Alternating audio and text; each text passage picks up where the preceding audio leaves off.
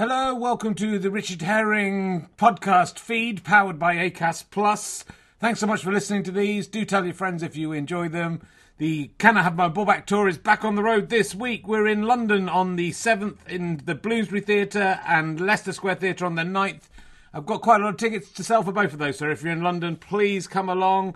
Then the 13th in Cambridge, few tickets left for that one. Leicester on the 14th, Leeds on the 15th. Salford on the 16th, Newcastle on the 17th, which is sold out on the website, but I think there might be a few more tickets to release. So do come along if you want to see me talk about my balls and one of them not being here anymore. It's a very funny show. 4-star reviews in the Telegraph and the Standard. Anyway, look, let's sit back, relax and enjoy another fantastic podcast from Richard Herring, the genius podcaster. One size fits all seemed like a good idea for clothes. Nice dress. It's a t-shirt. Until you tried it on. Same goes for your healthcare. That's why United Healthcare offers a variety of flexible, budget-friendly coverage for medical, vision, dental, and more. So whether you're between jobs, coming off a parent's plan, or even missed open enrollment, you can find the plan that fits you best. Find out more about United Healthcare coverage at uh1.com. That's uh1.com. I'm Sandra, and I'm just the professional your small business was looking for. But you didn't hire me because you didn't use LinkedIn Jobs. LinkedIn has professionals you can't find anywhere else, including those who aren't actively looking for a new job, but might be open to the perfect role, like me.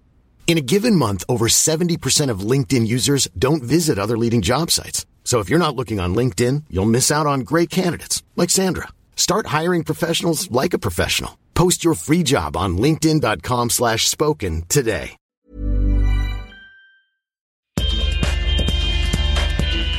Ladies and gentlemen, welcome to the ballroom at the Assembly Rooms. Please welcome a man who's been socialising more with chess pieces than he has with human beings. It's Richard Herring.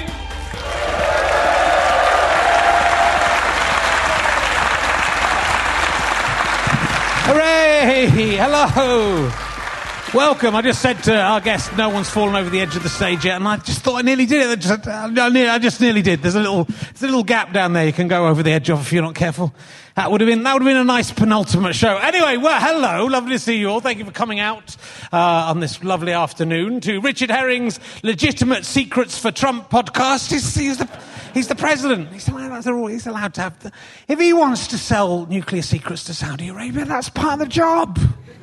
Get $2 billion for it. It's fine. Though I was talking to Sidekick Simon yesterday. He calls it RHLSTP. I don't know if that's going to catch on. Yeah, look, fuck. This is the second last one. I'm nearly falling apart, but I'm still standing, so that's good. And I've sort of, yesterday for the first time, I've got my kids up, and so I usually finish the show and go and help look after the kids. Yesterday for the first time, I just sort of hid in a cafe for about 2 hours, and then went back to the Museum of Scotland to look at the Lewis chessmen again, and I bought it's my absolute safe space. It's going, and I realised one of the, I'd seen most of the Lewis chessmen, but one of them's in a different case in the medieval monks bit. So I thought, I don't want to offend that one. So I went, and I don't really like human beings. So I prefer, it's my little safe space. I bought loads. I spent £59 on merchandise. But I bought a book about the Lewis chessmen. It's the best thing here. Museum of Scotland is free. As long as you don't end up buying loads of Lewis chessmen at the end. Come on in, welcome. No, it's all right, don't worry. No, it's all right, come on down. I'm glad you dressed up, you look very nice. That's all right. It was the first 2 minutes were good though, right? Yeah,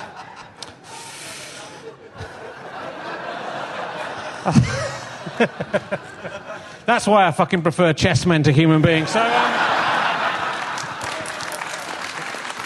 they look like my crowd, didn't they? They look so like my crowd. Good. They haven't paid.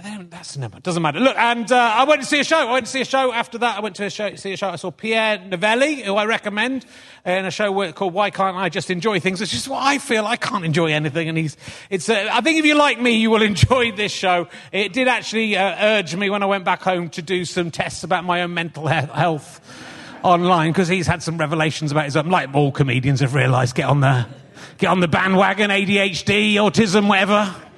Get some money out of that. Sadly, you'd think of a man who plays snooker against himself and moves stones around a field and talks to chessmen. You think there's a good chance this guy, I'm absolutely normal, absolutely gutted. I mean, what do you have to do to be mental? Is what I want to know. If I'm normal, mentally ill, I apologise. Right, and I should say, there's a sign, a few people have spotted, the sign as you come in says it's Richard Herring's RHLSTP, which a lot of people have pointed out is, thank you, a lot of people have pointed out is, RH stands for Richard Herring, doesn't it? So that's wrong. And it also says, warning, there are haze effects in the show. There are no haze effects. I don't know what haze effects are, but I think those people who came in, they just thought, oh, the fucking haze effects we were promised. It was on the sign. I haven't seen a single haze effect. What do you think a haze effect is? Just get some haze. Don't affect it. This haze is easy enough to guess. You don't need to have pretend haze. Anyway, I don't know what it is.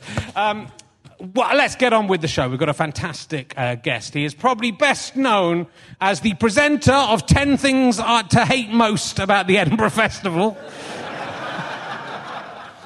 He's also the voice of Tunnocks. Let's not forget that. Will you please welcome Sanjeev Kohli, ladies and gentlemen? Here he is. Thank you very much. I love that, the voice of Tunnocks. Peter Serafinovich is the voice of Darth Maul. I'm the voice of fucking Tunnocks. Thanks, Rich. That's all right. What are the 10 things to hate most about the Edinburgh Festival? Oh, so, right, we did that in 2008. Yeah. And the idea was that it would be me having a rant about the festival, but actually it was all positive stuff. but the thing, I mean, the big old rant was like I pretended to be a stand-up called, what do we call me? We called me Russell Singh Russell, I think. There are a lot of Russells cutting about at that yeah. time. So I pretended to be this quite face stand-up. I sort of channeled David Kay, you know David? Oh, yes. Aye, yeah. I don't like cooked tomatoes. You should see, he's brilliant. I sort of channeled him a bit, and I was having a whinge about how much it was costing to flyer and to, and to buy dinner for someone who was sick in my shoes, who was a producer who was never going to give me any work. Right. And like a $5,000 bill at the end of the festival. So, yeah. I mean, that was kind of the serious bit, was like how hard it is for a stand-up, because I'm not a stand-up.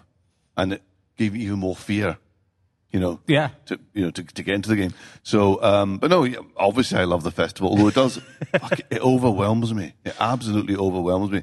It's tiring just walking around here. Yeah. I don't mean the geography, I just mean the sheer weight of expectation and pressure of seeing stuff. And, I've got pals that are here that I want to see, and I know I'm not going to get to see them all, and my Catholic Sikh guilt kicks in, and it's horrific. You just have to say you're going to see them. That's all you. Yeah, and then just say that you did see them. Yeah, and I saw it. It was great. You've done it again. That's all you have to say. But it's difficult. No, it's difficult though, because do you know, like you can kid on you're at a big family gathering, and like no one's going to test you on it, because you can say, "Oh yeah, Ramesh was looking good, wasn't he?" Knowing that Ramesh was there.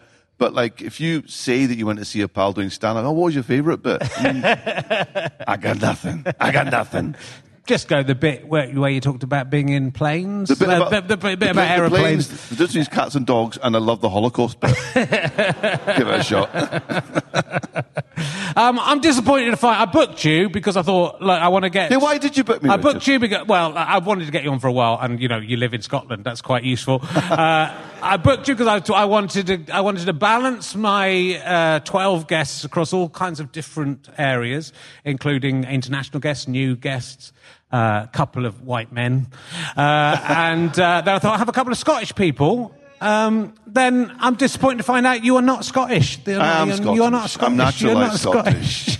I was born in London. Yeah, boo. Yeah, I know. Which I complete the immigrant card, so you've got nothing on me, pal. Okay.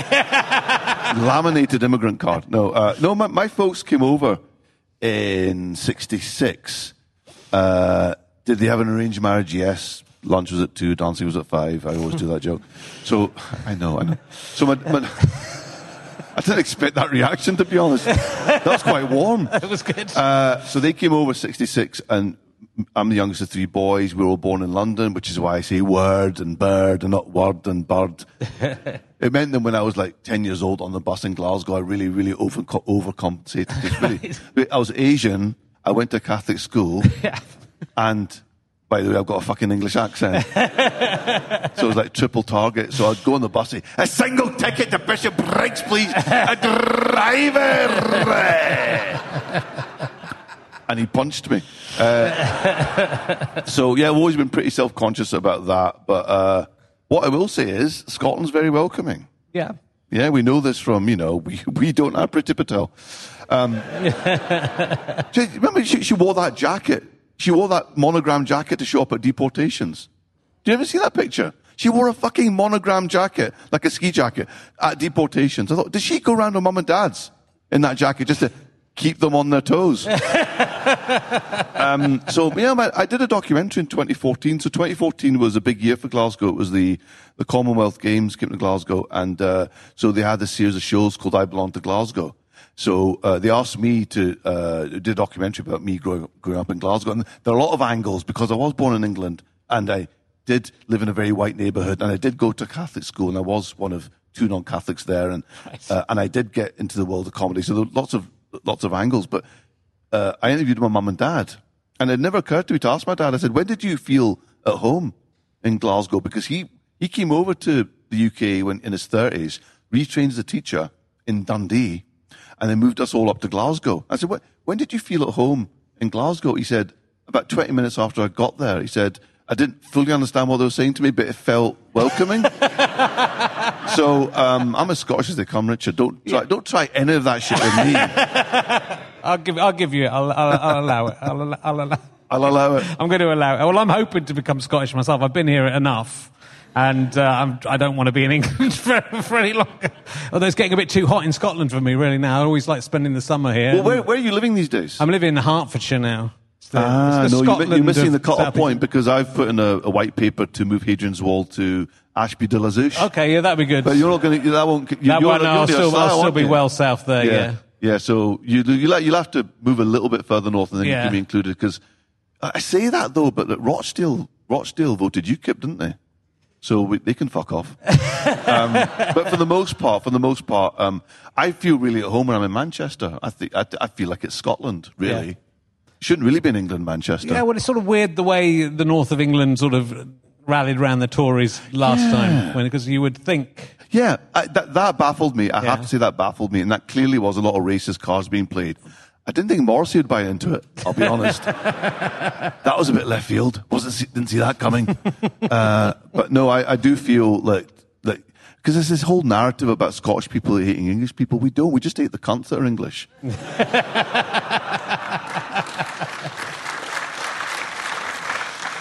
And there are cunts that are Scottish. I'm related to one. So there is a differential, but I do feel that, I don't want to get too heavily political, but I look at the people that are supposed to represent the UK as a nation, and I see that Jacob Rees-Mogg is in the picture.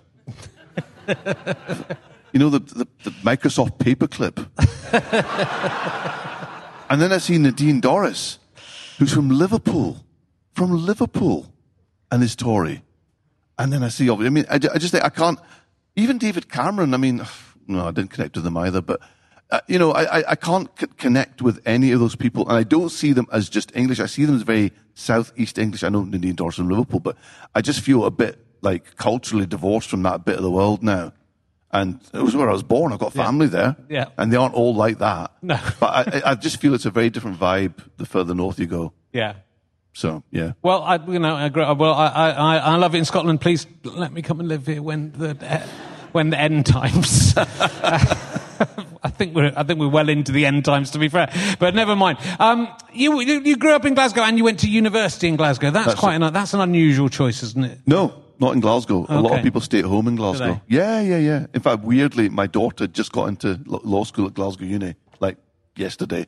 And she's going to be she's got a flat, though she's not going to be staying at home. But I did stay at home. Right. But that's a big thing in Glasgow, weirdly. It's a bit of an anomaly. I think what it is it's like, you're told at school, well, why would you go anywhere else?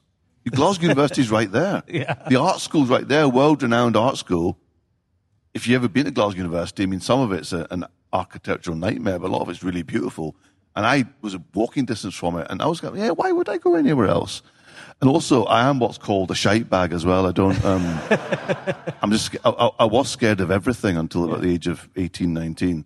So made sense for me to stay at home. Yeah. But no, that's a big old thing. I don't know what the numbers are, but I think you probably find a disproportionate number of Glaswegians stay in Glasgow to go to university. That's interesting. So how did you studied medicine and then moved to maths? Yeah. How did you get into comedy? Because you got into comedy writing quite early, didn't you? Well, so basically, yeah, I thought from the age of about 11 or 12 that I wanted to be a doctor. And Yeah. I mean, it preempted. My mum and dad are obsessed with doctors. I mean, mum and dad are really liberal by Asian standards, but they fucking love doctors.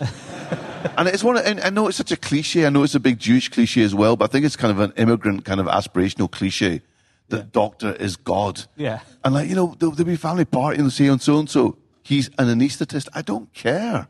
It doesn't define him. But it just means he's a junkie, because they all are, aren't they, anaesthetists? They all get high off their own morphine, don't they? Yeah.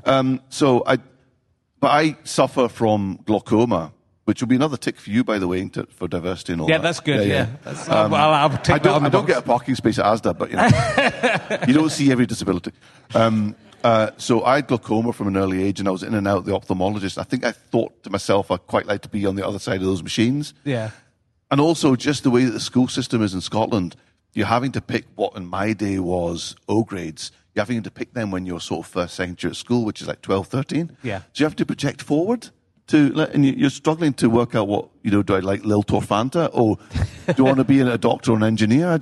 So I thought, I'll be a doctor and then I can stop thinking about it. Yeah. And because I was really, really academic and I knew I would get the exams, so I just went through school, did all the right exams, and then got into medical school at Glasgow. And within 2 days, I thought, why am I doing this? Because I don't want to be... The two work environments are GP surgery and hospital, and I don't like either of them.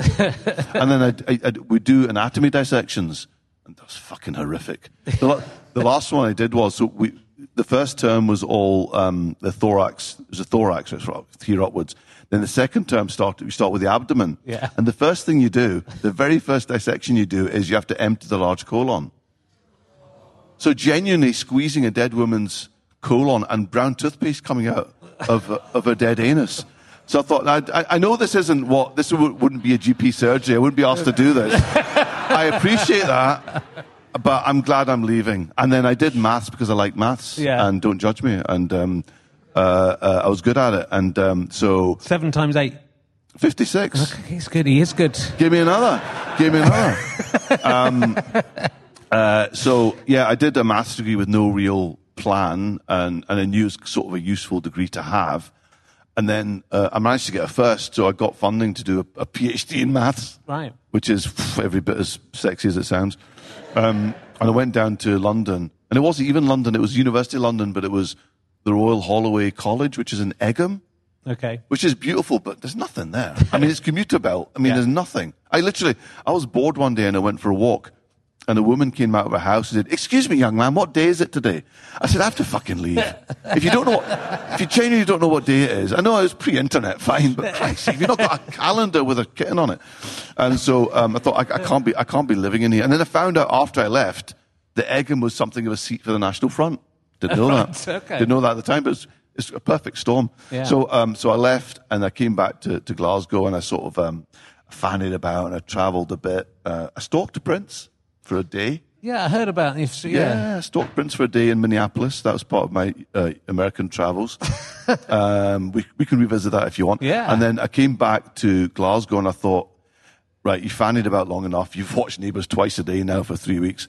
You need to actually sort your life out. And I thought, well, I've got a maths degree. It's a useful degree to have. Companies seem to like it. It seems to imply you've got an ordered mind, which I don't really. But 7 times 8, 56, I thought was quite impressive. So I went to, obviously this was pre-internet, I went to the Glasgow University Careers Library, and I picked up a pile of forms. It was like logistics companies, accountancy firms, all stuff I didn't want to do. But I picked it up and I put it on my desk at home, and I remember looking at that pile and thinking my future was in there, and I wanted to kill myself. And thankfully, about probably a week later, I got a phone call from a pal she was one of the Asians that had escaped. She'd gone into the media. And so she was producing this radio show, and she asked me, she said, "Look, this is really left field. What are you doing just now?" I said, "Very little. I couldn't be doing less." And she said, "Do you fancy auditioning to present a radio show?" I said, "Yeah." And then I got the job. Right. But it wasn't a comedy show. It was a multicultural magazine show. Okay. called ghetto blasting. The idea was, I know, blasting out of the ghetto by putting all the ethnic things into 1 hour, which is a ghetto. There were no ghettos being blasted. So, but it was a magazine show, so it meant, like, for example, on the first show that I actually did, I was doing a 1+3 discussion about the former Yugoslavia. It all kicked off in Yugoslavia, so Serbs were killing Croats, Croats were killing Bosnians, and we'd managed to get like someone from the ex-Yugoslavian embassy in, and we had like a Bosnian refugee on the phone. So I'm having to gen up on General Tito and stuff and the whole situation, and then very kind of like, you know, Michael Burke, like trying to actually, you know, host this discussion. And then I interviewed a Bollywood star, and then, so it was all kind of like a magazine. It was great training. Yeah. I kind of thought maybe I'm a journalist, maybe that's what this is. But what I do is I would just write little funny lines in the script because to amuse me and the two people in the booth, because no one was listening. No one was listening. So, and that sort of got noticed. Yeah. And then that led to sketch writing, which I'd never done either. I mean, the first time I had to write a sketch, I thought, how do you write a sketch? I've watched plenty. So how would Fry and Laurie do it? Do you know what I mean? Yeah. How would Lee and Herring do it? Yeah. No, to be fair, I think it's probably around about Fist of Fun time. Right. It's probably about 94. Yeah, with 95 we were on TV, we were on the radio. But that was the stuff I wanted to do. Yeah. I wanted to be hanging with you guys, but I was presenting this multicultural magazine show and putting jokes in it. But yeah, it got me to write for, like, for example, Goodness Gracious Me. It led to that, which is great, because that ended up being a massive hit. So yeah, it was all very kind of organic, but the kind of headline, all the headlines of my career have been someone else saying to me, you'd be good at that. And me being like Scooby-Doo, and then learning how to do it and then doing it. Yeah. I mean, I didn't think I was going to be a radio presenter, but when I was in that studio, it felt really natural. I didn't think I was going to be writing comedy sketches, but it turned out I'd learned millions watching Absolutely and the Two Ronnies and Fry and Laurie, and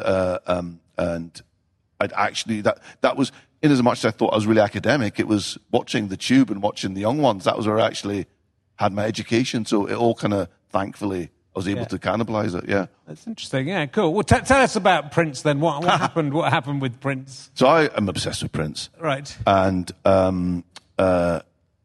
mean, the only thing really that was wrong with Prince was that he was a bit wee, and that's what killed him. Right. Because that's it's what killed him was he was a bit wee, and he had to cut about wearing heels, and it was the painkillers that he was taking that killed him. Right. I don't know why you're laughing. It's serious. He was jumping off speakers in stilettos and fucked his spine.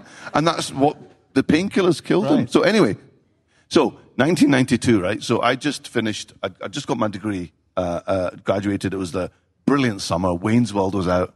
I watched it 4 times in the cinema, by the way. It's the only film I've ever seen 4 times in the cinema. I don't know why I'm telling you this. In fact, it must be an anniversary, because it must be the 30 years of Wayne's World, 92 to 22. That's not been celebrated. Anyway, so Prince was playing at Parkhead in Glasgow at Celtic Park, right? Now, I've got a friend, Shabina, who is, I mean, I'm not really obsessed with Prince. I really like Prince. She's obsessed with Prince. And she speaks like this, right? She's very Glasgow Asian, right? And she said, I'm not going out with any boys because I'm saving myself a Prince. Good luck with that. You live in Woodlands in Glasgow. But she used to write with a purple pen as well. She's total obsessive. Right. And we were really good pals, still are actually. And what it meant was that she queued up from 5 a.m. at Parkhead. And we all piggybacked, like 30 Asians piggybacked, like stepping over people. Sorry, I'm with her at the front. Sorry. So we end up at the front of the gig, right? And it was a Sexy MF tour, which was, I think, probably 2 years before Prince stopped being completely essential. He kind of lost the plot a wee bit with the symbol thing, and I think musically he lost the plot a wee bit. But then he was still the guy. And we're right at the front. And it was brilliant. He was, I mean, honestly, he was like there. We're here, Chicken Wire. He's there with the New Power Generation, who are now an energy firm, apparently. Making lots of money. And Shabina had brought a purple tulip with her. And I haven't got the best throwing on, but I knew I could chuck it further than her, because she said, look, I could throw it on stage. So I did. Lobbed it on stage, and it landed in front of Prince, and he picked it up, and he sang Nothing Compares to You, holding Shabina's tulip. And I'm not going to spoil that by saying that's not a euphemism. I've done it now. I wish I hadn't said that. So, it was a bit of a religious experience, and it was an amazing gig. and we were all a bit spent afterwards. And then because we were first in, we were last to leave. And as everyone's kind of making their way out, the tour manager comes over and he says to one of the pretty girls in our entourage, "The band are in the Marriott." Right? Genuinely. Not realizing it was mostly Asian guys that were going to show up at the Marriott. But like, most of the new Power generation were there. Prince had fucked off. But I got a little kiss on the cheek from Diamond All Pearl. Can't remember which one. I met the rapper Tony, the keyboard player Tommy, really nice guy. And then it's weird. What happened was we all ended up at the Volcano nightclub in Glasgow. Now, I don't know if you know it. It's the one that features in Trainspotting. Okay. You know the famous Kelly MacDonald scene where she leaves the club and Hugh McGregor runs out after her. That's the Volcano nightclub, which is no longer there. Okay. In Partick in Glasgow. And they were doing a Prince night, and Shabine had convinced the new Power generation to go to the Volcano nightclub in Partick for this Prince night. Okay? It was so fucking surreal. So I'm standing with Shabina, who's got friendly with Tommy, the keyboard player. Okay. He's like this total Minneapolis dude with like all lace and kind of chained, and his hair's like this. And he's so, "This is Glasgow, this is wild, this is great, yeah." And Levi Cisa, who's the really cool guitarist, wearing this kind of trilby at an angle with a playing card in it, probably not, but that's how my memory tells what happened. And he's stoating about, and this is just surreal. And then Levi gets really, really animated, like really stomping his feet. And Tommy said, "Yeah, like Levi's losing his shit. I better go see what's wrong with Levi." So he goes over and comes back and says, "Yeah, so it seems Levi took a fancy to one of your friends, but she's 15 years old.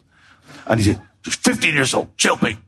Right? And I'm thinking, okay, either Levi Cisa's got a really strong moral backbone and at that juncture decided to, "No, I'm not doing it." Either that or he's got form. I don't know which. I don't know which is true, but Levi was getting very, very animated about this. So anyway, a year later, 1993, I'm touring around America with my mate Arif. And one of the things I wanted to do, I wanted to go to Graceland. I wanted to see Al Green preaching in Memphis, which I also did. And I wanted to go to Paisley Park, right? Pilgrimage, right? So my dad, being a Sikh, knows everyone in the world because we travel.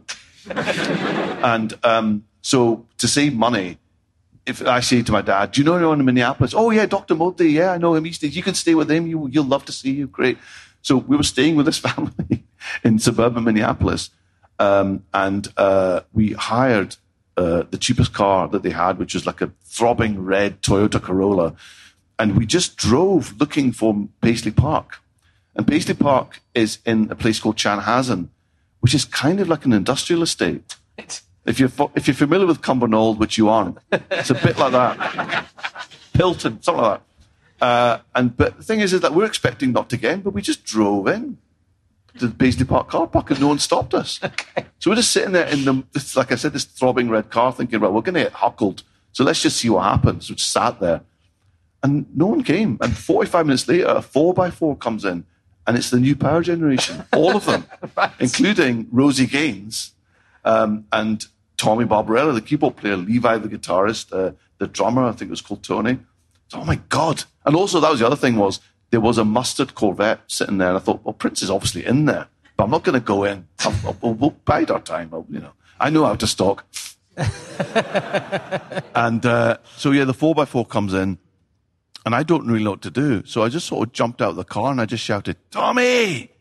And he turned around and went, "Glasgow?" I said, "Yeah." So he came over and said, like, "Wow, what are you doing here?" And I couldn't really say it. I was in the neighborhood, right? So I said, "Well, we're fans and we wanted to see Paisley Park." "Oh, that's so cool. You came all the way."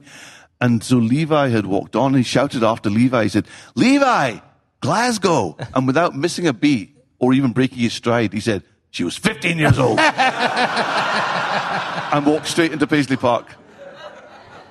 And then I never got to see Prince because we hung about a bit later and then an incredibly friendly security guard came over, right? And kind of got down on his haunches and put the window down. "Hey guys, how you doing? Where are you from?" "Oh, UK, I'm from Glasgow, Harrison, Birmingham." "Yeah, do you mind not being here? You're kind of freaking people out." Which is a nice way of doing it, wasn't it? Yeah. So that was as far as I got with stalking Prince. Never met him. That is still pretty good. Yeah. It's pretty cool to get that far. May he rest in peace. Yeah. What a shame. Hope he hasn't got a sore back in heaven. I always imagine, though, because remember that year everyone died and Prince and Victoria Wood kind of went at a similar time. And I always like fantasized that maybe she would teach him the thingy song, the Let's Do It song. Yeah. And then, I mean, can you imagine him doing the Spank You on the Arse with Women's Weekly, whatever it was? There's a lot of Infinity's a long time. So he's going to meet everyone, isn't he? You've got to do what you can while you're there. This message comes from BOF sponsor eBay. You'll know real when you get it. It'll say eBay Authenticity Guarantee. And you'll feel it. Maybe it's a head-turning handbag, a watch that says it all, jewelry that makes you look like the gem, or sneakers and streetwear so fresh every step feels fly. eBay gets it. So look for the blue check mark next to that thing you love. And be confident that every inch, stitch, sole, and logo is checked by experts. With eBay Authenticity Guarantee, you can trust that feeling of real is always in reach. Ensure your next purchase is the real deal. Visit eBay.com for terms. Life is full of awesome what-ifs, and some not so much, like unexpected medical costs. That's why United Healthcare provides Health Protector Guard fixed indemnity insurance plans to supplement your primary plan and help manage out-of-pocket costs. Learn more at UH1.com. Wow. Nice. Yeah. What you're hearing are the sounds of people everywhere putting on Bombas socks, underwear, and T-shirts made from absurdly soft materials that feel like plush clouds.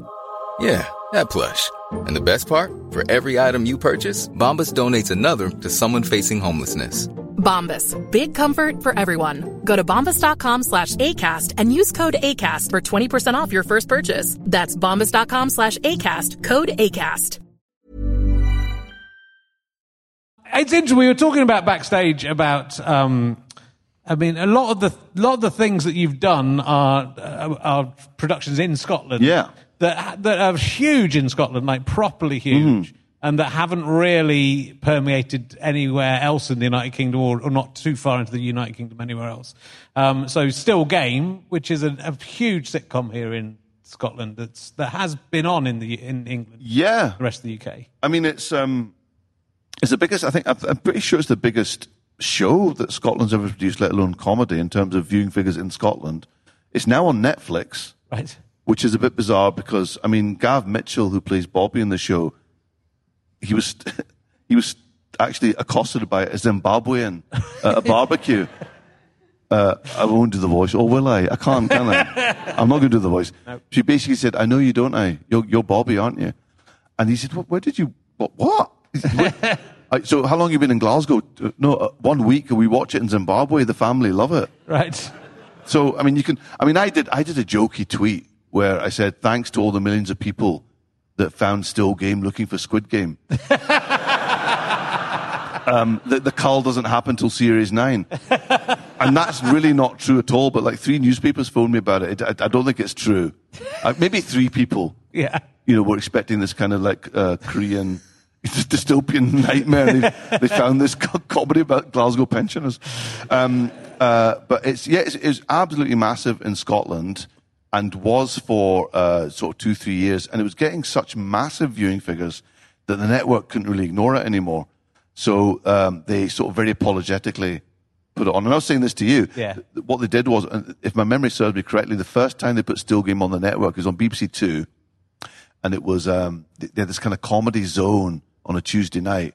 So at 9 o'clock, it was Saxondale, which is the new Steve Coogan vehicle, and I'm a Steve Coogan obsessive, so I'm all over that.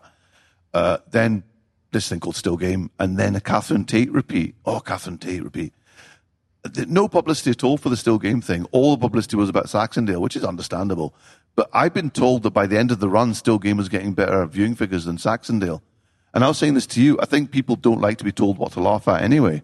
I think they'd rather find it themselves and then be evangelical to their friends about it. I mean, that's what you do. It's like with the Pete and Dud tapes, it's like, oh, I've got this. And I've had the other end of that where I was involved in a show that my brother wrote and directed called Meet the Magoons on Channel 4. And Channel 4 threw loads of money at that, and I think over-publicised it to the point where I was getting bored of it. I mean, there was a billboard near our house, and a big, massive mug was on it, and I said, don't tell people what to laugh at. Don't put the billboards up before the thing's on fucking screen, because they're just going to want to hate it in that kind of British way, and that's kind of what happened. that, and it wasn't brilliant as well. But it was if it had been given just a more protected kind of first outing, then that's where you learn your mistakes anyway. And then, if you watch the very first Seinfeld, it's not brilliant. No. Well, that takes about things take a little while to warm up, and I've watched all of Seinfeld quite recently. For the pilot, it's like nothing else. Yeah, it takes 2 or 3 series to really hit its stride, and it's okay. It's interesting. Yeah. It's interesting enough to keep going, but it doesn't get good until about series 3. I don't think it found you, because I always think this, because I've got a maths degree, and that's how I think. Yeah. It occurs to me now, I'm wearing graph paper trousers, and I've matched my socks with my Fred Perry, so I'm very mathematical in my way of thinking. And Seinfeld is maths. Yeah. I mean, it's the A story, B story, C story, and the way they all knit up together. I mean, there's a real sense of satisfaction at the end of a Seinfeld, apart from all the brilliant niche observations and the characterization. For me, it's like that satisfaction of how the fuck are they going to tie these 3 storylines up, and they always do it. Yeah. It's brilliant. It's beautiful. It is. But yeah, the pilot didn't really have that. No. Well, and similarly, the BBC didn't know what to do with that, and they stuck that out at 11 o'clock. And Larry Sanders, they stuck it out, and sometimes didn't repeat it. So it's sort of that. It's easy for things to fall by the wayside, but it's sort of it is. Do you think Still Game is uniquely Scottish, or do you no? I don't. I think Scottish viewers maybe get a 10% that the rest don't. Yeah. But it's very universal themes. Yeah. I mean, I maintain it's still the only sitcom where you'll see a pensioner with an erection. Some pensioners still get erections, and this is not talked about, and it should be celebrated. Genuinely, though, it does celebrate, on a slightly more serious note, especially during lockdown, when you saw how many people were passing away in nursing homes, and they just became numbers. He said, no, that's a life there. That's a human being. And Ford and Greg, who write the show, are always very much about, older people, they've had lives, and the still game means they're still game for stuff, they're still up for stuff, they're still cheeky, they still want to do things. Not like Last of the Summer Wine, which I suppose you could, because I think people tune into the Still Game thinking it might be like Last of the Summer Buckfast, right? But it's way, way edgier and darker than that, because there's, like, for example, I don't know how much of the show you've seen, but there's this whole bit where a lot of pensioners are dying because of cold snap. Right. And they're talking about this in the bar. Yeah. And Tam has got a hypothermia sweepstake. So it's a bet who's going to go next. So it just takes it to very dark places. Yeah. But also as well, there's a whole bit. I mean, one of my favorite scenes in the show is where Jack and Victor, who, 2 pensioners, very old friends who are both widowed, are having an argument because, now what is it? It's, Jack's daughter really wants him to go and visit her in Canada, and Victor's son doesn't give a shit about him. And Jack had made Victor try to phone his son, and his son wasn't interested. And yet, I knew he was going to fucking say that. You railroaded me into speaking to him, and I didn't want to. And they have the 2 old guys arguing, and it's beautiful. Yeah. And then the guy that cuts my hair, he said, he watched that episode, and he phoned his dad straight away, and 10 of his friends did the same thing. Right. I mean, so these are universal themes, Yeah. It's our parents getting older. It's just people getting older, but they still got a bit about them. I mean, I suppose the only thing that Scottish people maybe get is that there's a real culture of insulting, of insults in Scotland. It's almost like get your equalizer in first. So there's always a bit when Jack and Victor go into the bar, there's always like kind of standoff with the barman. And I think maybe I'm not saying that's not universal, but it's quite a Scottish thing of, if I like you, I'm going to insult you. Yeah. If you're tall, I'm going to call you, it's the sarcasm like taken to the nth degree. Yeah. But apart from that, I know there are people in LA that watch the show. Because it used to be that if someone got in touch on Facebook or whatever and said that, oh, by the way, I really love Still Game, and they were from like the States, I would assume that it was a Scottish person that had taken the DVDs over. And that was the case to start with, but people are actually finding it on Netflix now. That's so interesting, yeah. I mean, it was big. Not many sitcoms could do a stage show, and you're doing to like 16,000. Was it you were doing like an arena? Really? We did the Hydro in Glasgow, which is a 12,000 seater, and so basically what happened was the show stopped in 2008, and I had a theory it was going to come back because it's like bands, It's like I always say with any kind of like artistic endeavor, be it a TV show or a band. You can like have a graph where you've got the bit at the beginning where you're not making any money, but it's the thing you wanted to do and you're living your best life. And then you hit that lovely sweet spot where it's still the thing you want to do. And oh, by the way, I'm earning. Yeah. That beautiful, it lasts about 5 minutes. And then you get to the bit where I'm earning money from this, but I'm not feeling it anymore. There's pressure. And the thing is, Ford and Greg write every single word of Still Game. It's not team written. It's just the two of them write every single word. So it got too much for them, and they parked it for a bit. But I thought, I know what will happen. There'll be, I call it the Starsky and Hutch theory, which is, do you remember Starsky and Hutch, right? Of course, yeah. Right? Did you like it?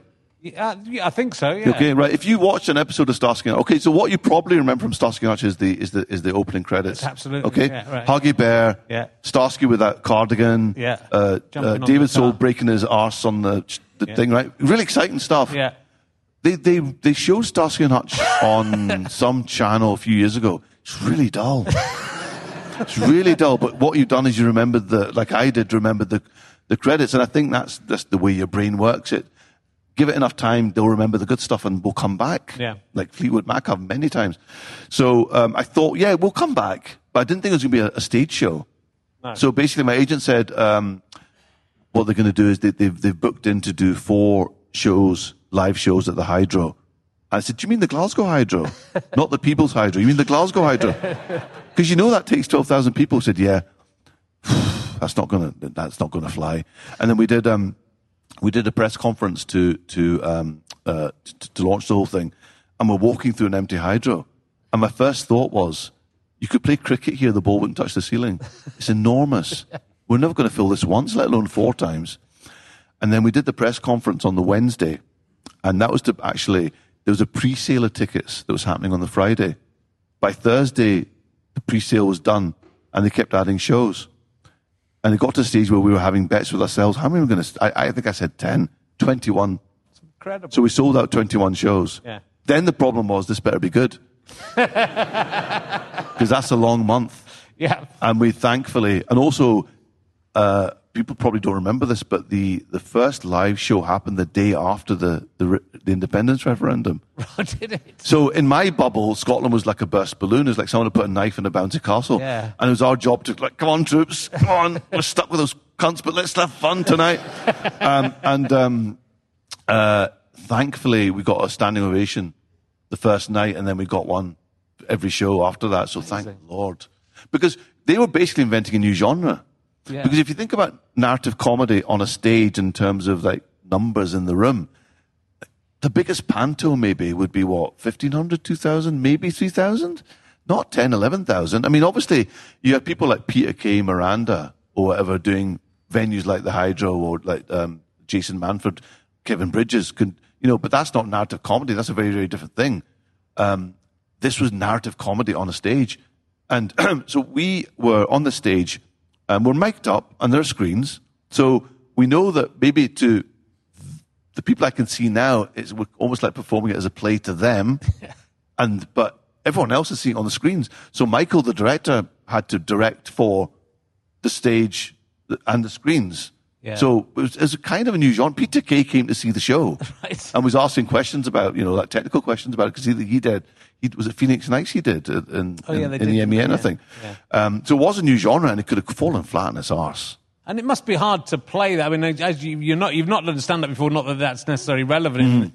It helped, though, actually. Yeah, but in terms of like getting a laugh, even with 3,000 people, you get a rolling laugh. So with 60, that's exactly it. Yeah. That's exactly it. All of the other cast, see, I'm the only, but actually me and Ford are the only two that aren't trained. Yeah. So I've done very little stage work, right? So all the guys are saying, is it going to behave like the Pavilion? Is it going to behave like Oranmore, where it is like a bank of laughs? Or is it going to be like patchy laughter? Or is it too cavernous that you're not going to hear the laugh? Or is it going to be, like slap back or all this stuff? And I'm like, I have no frame of reference, so I'm just going into this blind. Right. Which actually helped, because I didn't know what to expect. And it helps when you go in as a team, because, you succeed as a team, or you fail as a team, Yeah. So, no, thankfully it went really, really well. And what's really funny is that the people say, how's the tour going? It wasn't a tour. No. It was the same venue 21 times, which is a 12-minute drive from my house. And the kind of big, for the first show, because we did it 3 times, the finale of the first show is, there's a storyline where Isa makes mushroom soup from mushrooms that she's picked herself, he says knowingly to the crowd. And then so she has this big psychedelic episode, which involves me in full Bollywood outfit and 12 dancers doing a song. Yeah. So I kind of did a Freddie Mercury 21 times. I get wheeled on the stage, and because the audience are thinking, what's going to happen next? Fucking a Bollywood finale. And you can see like 20,000 eyes going, the fuck? Like this. And I got to see that 21 times. And then I just go to my own bed and sleep. So people say, like I remember once I got into the house at about 11 o'clock because we do the show. There's like 45 minutes or an hour afterwards. We meet your friends and people that come, like comps and all that. And then I would go home. Yeah. And my Mrs. Fiona said, how was the show tonight? I said, oh yeah, another standing ovation. I got green top milk for the morning. And she said, how can you do that? I said, well, what else am I going to do? You know, it's like, you know, I'm not going to, you know, I'm not Mick Jagger. This is my house. You're my wife, you know. Yeah. We needed milk for the morning, but it was a good way of bringing you, in that very Scottish way as well, of you. Scotland won't let it get to your head anyway. No. So I was never going to turn into Freddie Mercury. Yeah, it is. Yeah. I mean, that's the big. Any show, you know, I've not got anywhere near doing a show that big, but there is that kind of moment between performance and then the reality of going to a travelodge on your own or whatever. So it is, you know, I can't imagine what that's like after that kind of adulation. I mean, there's a lot of things I wanted to talk to you about. I love your Twitter feed. I mean, it's a mixture between... You do a lot of jokes on your Twitter feed. Yeah. And some of them are terrible. Yeah. And some of them are brilliant. And some of them are both terrible and brilliant. Those are my favourite ones. Well, I mean, I think it's amazing how people get offended by wordplay. Like, properly offended. Yeah. But I just think, for me, a lot of the time, it isn't even about the pun itself. It's about the idea that it maybe conjures up. So... Yeah. I did one, it was, I've just walked past a white supremacist milliner called a hat for every Caucasian. Okay, so thank you. Keep it going. So, okay, it's technically a joke, right? It works. But for me, it wasn't the quality of the pun, it was the idea that there might be a Nazi hat maker. It's quite a funny idea. Yeah. And then, like, I did one today, I said, it's really hard to break into the vat of nitrous oxide, but once you're in, you're laughing. Yeah. And it's just an idea that someone would keep nitrous oxide in a safe is quite a funny idea. Yeah. But then sometimes it is actually about how tortuous, because obviously when it was just 140 characters, the art was that every single bit of punctuation was a prisoner. So you had to be really, really tight with the joke, and sometimes that was part of it. Was that I did one, and this does work better written down, but I'll do it anyway. It said, I got invited to Fran Healy's house for dinner. All I got was frozen water. It was a travesty of just ice. To me, now you're groaning, right? But to me, to get there in 140 characters, I was kicking my height. But I don't even know what it is about wordplay that I like. Because do you know Joel Morris? No. Do you know Joel Morris? No, Joel and Jason Hazley. Oh, yes, I do, yes. Yeah. So they've got this brilliant podcast called Rule of Three. That's right, yeah. And because Joel's they're both like comedy, like kind of the geniuses.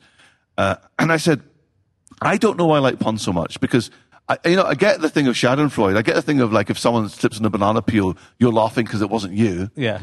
But I don't get what is it about a pun that would further the human race? And he was saying apparently it was tribes looking for patterns and things.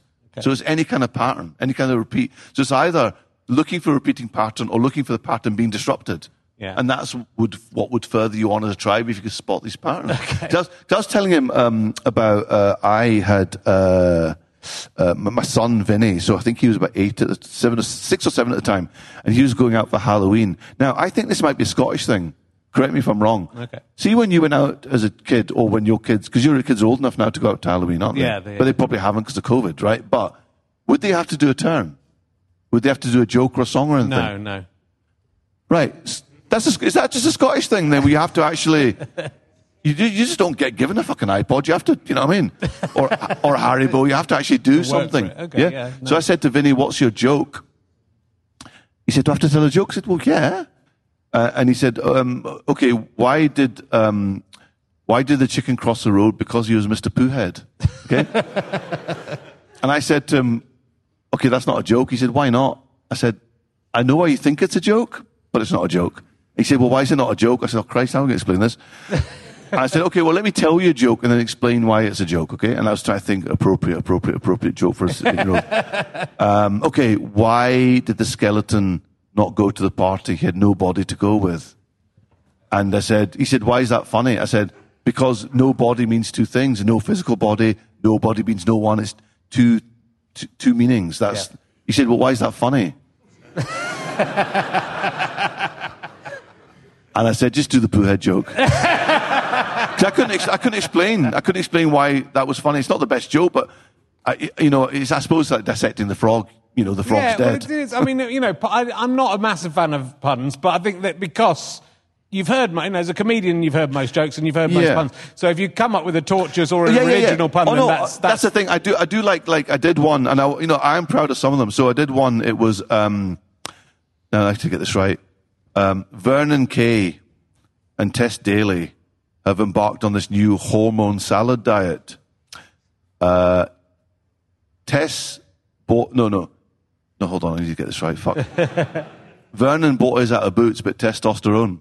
And I challenge anyone to have seen that pun. Do you know what I mean? It's almost like I want to get out there because like to scorch the earth. Yeah. But it also means that you meet people. Obviously, Twitter is great for this, right? But I mean, I was listening to Six Music once, right? And they're playing the Selector.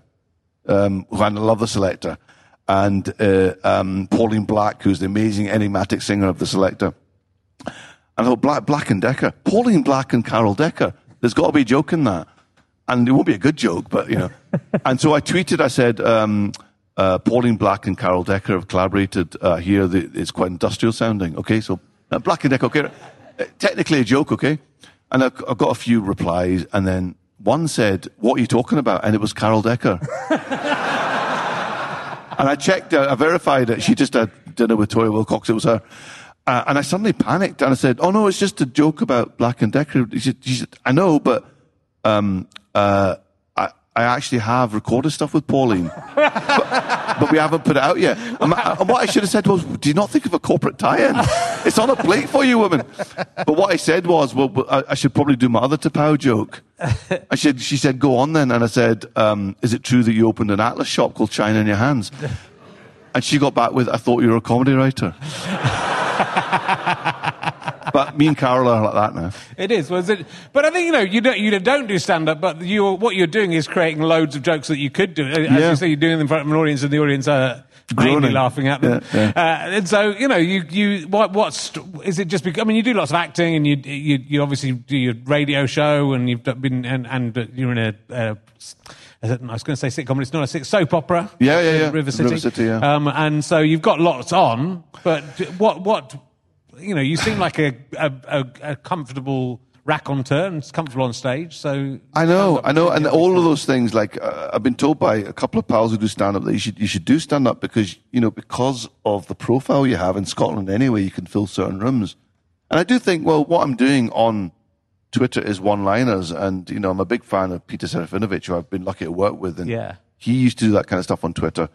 But then does the world need another Tim Vine? Maybe not. I don't know. I mean, I love Tim Vine, but I don't know if the world, but I'm never going to be Tim Vine. It would be different. It's sort of interesting that it's great because I think it does. I think the Twitter's the main thing that's I associate you with because because it's fairly constant and it's constant material, which not many people do. Rob Delaney used to do it, and that was fantastic for Rob Delaney's career. He would post that. I mean, he still does, but not on the same level because he's in Hollywood doing movies. I mean, for me, I think I kind of see that as my stand-up because I've got like 150,000 plus followers now, so it means that I've got a very disparate crowd. But I've got like 6 Wembleys spread around the world that can give horrifically torturous puns to. But it keeps my brain tonic as well. It keeps me, like for other writing stuff. It means I'm match fit when I'm doing other stuff. Do you know what I mean? Yeah. And also, just like a lot of people come back to me and they say, when I questioned, well, what is it about puns? And some people say, Twitter is a bin fire, and it's quite nice. Just like there's an innocence to what you do. Yeah. Which It's not my intention. I mean, I just like the wordplay, but yeah. Well, it's you know, I was looking at it today, and you retweet things that are funny as well. So you know, it's a very enjoyable feed. There was just funny thing someone else did. I can't remember who it was, of just a picture of Clint Eastwood on Coronation Street. It says, this is the time that Clint Eastwood appeared in Coronation Street as a window cleaner, and it really worked as a visual joke. So there's loads of great stuff. So it's well worth having a look at. I think we started a bit late, so I think we've got another 5 minutes to quickly talk through. You know, I was going to mention, I mean, the Peter Serafinovich stuff was amazing, and you worked on Look Around You and that. But also Avenue 5, which must have been exciting. Yeah, well, Armando's a bit of a hero of mine. Yeah. And the thing is that I met Armando a couple of times at the BAFTAs in Scotland, and I absolutely clammed up. I didn't know what to say to him. But we've been to the same school. Right. So this is the weird thing, right? So I went to St. Aloysius, which is a Catholic school in Glasgow, and I would see Armando's name in the magazine, winning everything. Yeah. Like physics, English, this, that, the other. And because I was quite academic, I quite aspired to be this guy. I didn't know what he looked like or anything.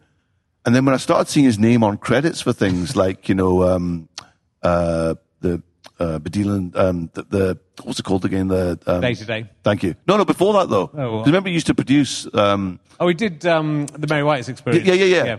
So his name would pop up on things like that. I thought, well, there can't be that many people called Armando Iannucci. If he's from Glasgow, he's the guy whose name I saw. Yeah, of course, yeah. And then he shows up doing all the comedy that I want to do, and you know what I mean? I mean, obviously, you've known him from back in the day. Yeah. So, you know, everything he's done, I've absolutely adored. So I'm sitting next to him at the Scottish BAFTAs, and I just end up asking him if he'd been abused by a priest. Because that was kind of, I thought, well, I'll just do the school thing. And he hadn't. There was an incident, but there wasn't. Yeah. Right. So no, but I did.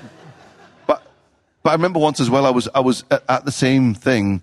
His brother David, who used to run comedy clubs in Glasgow, that's right. Yeah. Was there, and he's talking to me saying, "I love Fags, Mags, and Bags," and I'm sort of like shouting, "Well, it'd be lovely to do it on the telly." I'm saying, David, and Amando's there, but he's not listening. Oh God, so I'm being really desperate now, aren't I?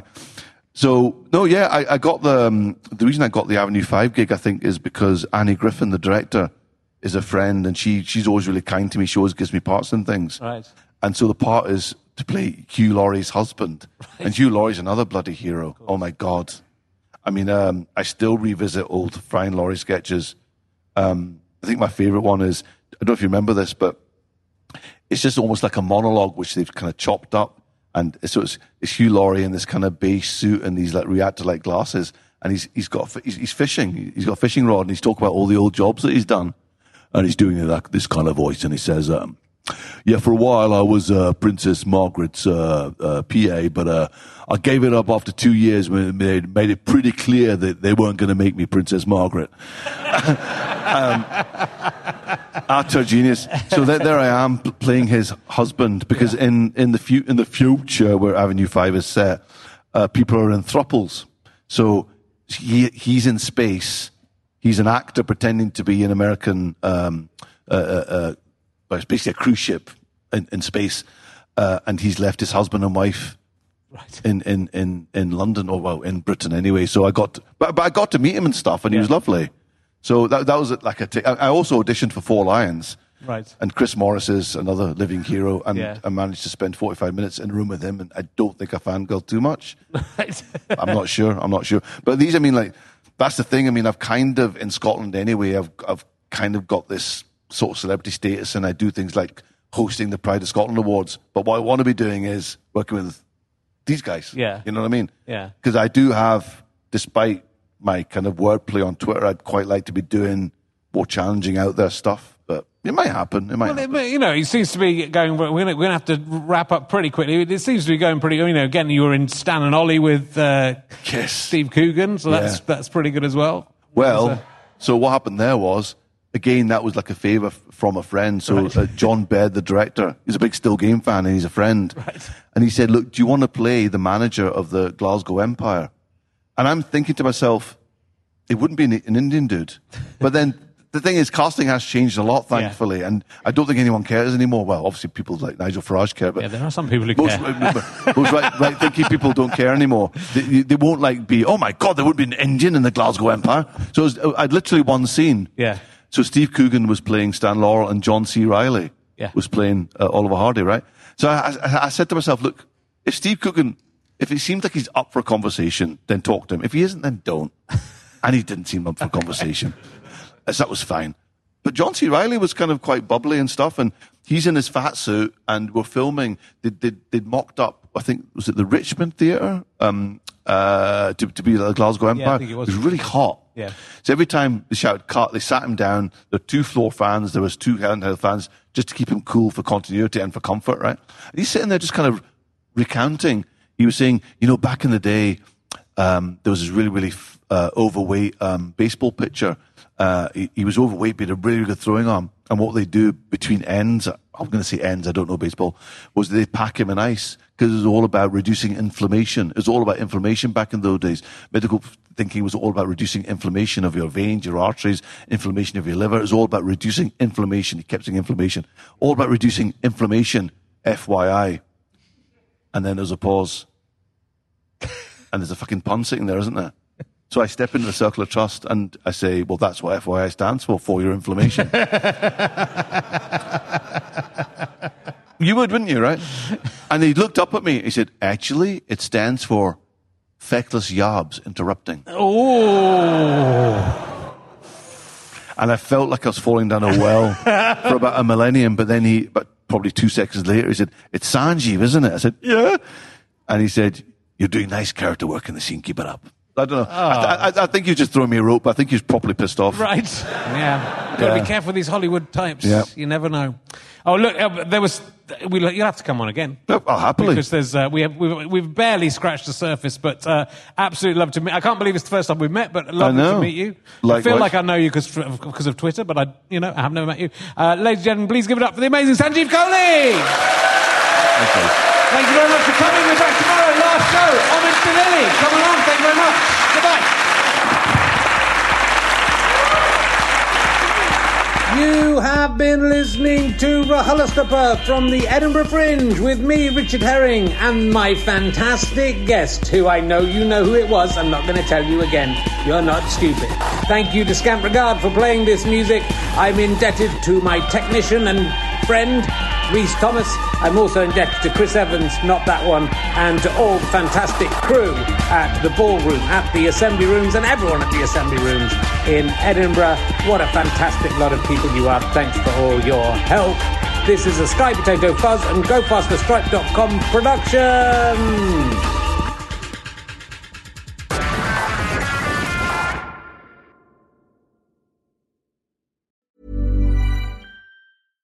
Imagine the softest sheets you've ever felt. Now imagine them getting even softer over time. That's what you'll feel with Boll & Branch's organic cotton sheets. In a recent customer survey, 96% replied that Boll & Branch sheets get softer with every wash. Start getting your best night's sleep in these sheets that get softer and softer for years to come. Try their sheets with a 30-night guarantee. Plus, get 15% off your first order at bollandbranch.com. Code BUTTERY. Exclusions apply. See site for details. This message comes from BOF sponsor eBay. You'll know real when you get it. It'll say eBay Authenticity Guarantee. And you'll feel it. Maybe it's a head-turning handbag, a watch that says it all, jewelry that makes you look like the gem, or sneakers and streetwear so fresh every step feels fly. eBay gets it. So look for the blue check mark next to that thing you love. And be confident that every inch, stitch, sole, and logo is checked by experts. With eBay Authenticity Guarantee, you can trust that feeling of real is always in reach. Ensure your next purchase is the real deal. Visit eBay.com for terms. Need new glasses or want a fresh new style? Warby Parker has you covered. Glasses start at just $95, including anti-reflective, scratch-resistant prescription lenses that block 100% of UV rays. Every frame's designed in-house with a huge selection of styles for every face shape. And with Warby Parker's free home try-on program, you can order 5 pairs to try at home for free. Shipping is free both ways, too. Go to warbyparker.com/covered to try 5 pairs of frames at home for free. warbyparker.com/covered. Thanks for listening. Go to gofasterstripe.com for all your download needs. Thank you to Chris Evans, as always. Not that one, for the spectacular work he does on all of these podcasts. richardherring.com for all your gigs needs as well. Thanks for listening. Listen to another one. Go on, I dare you.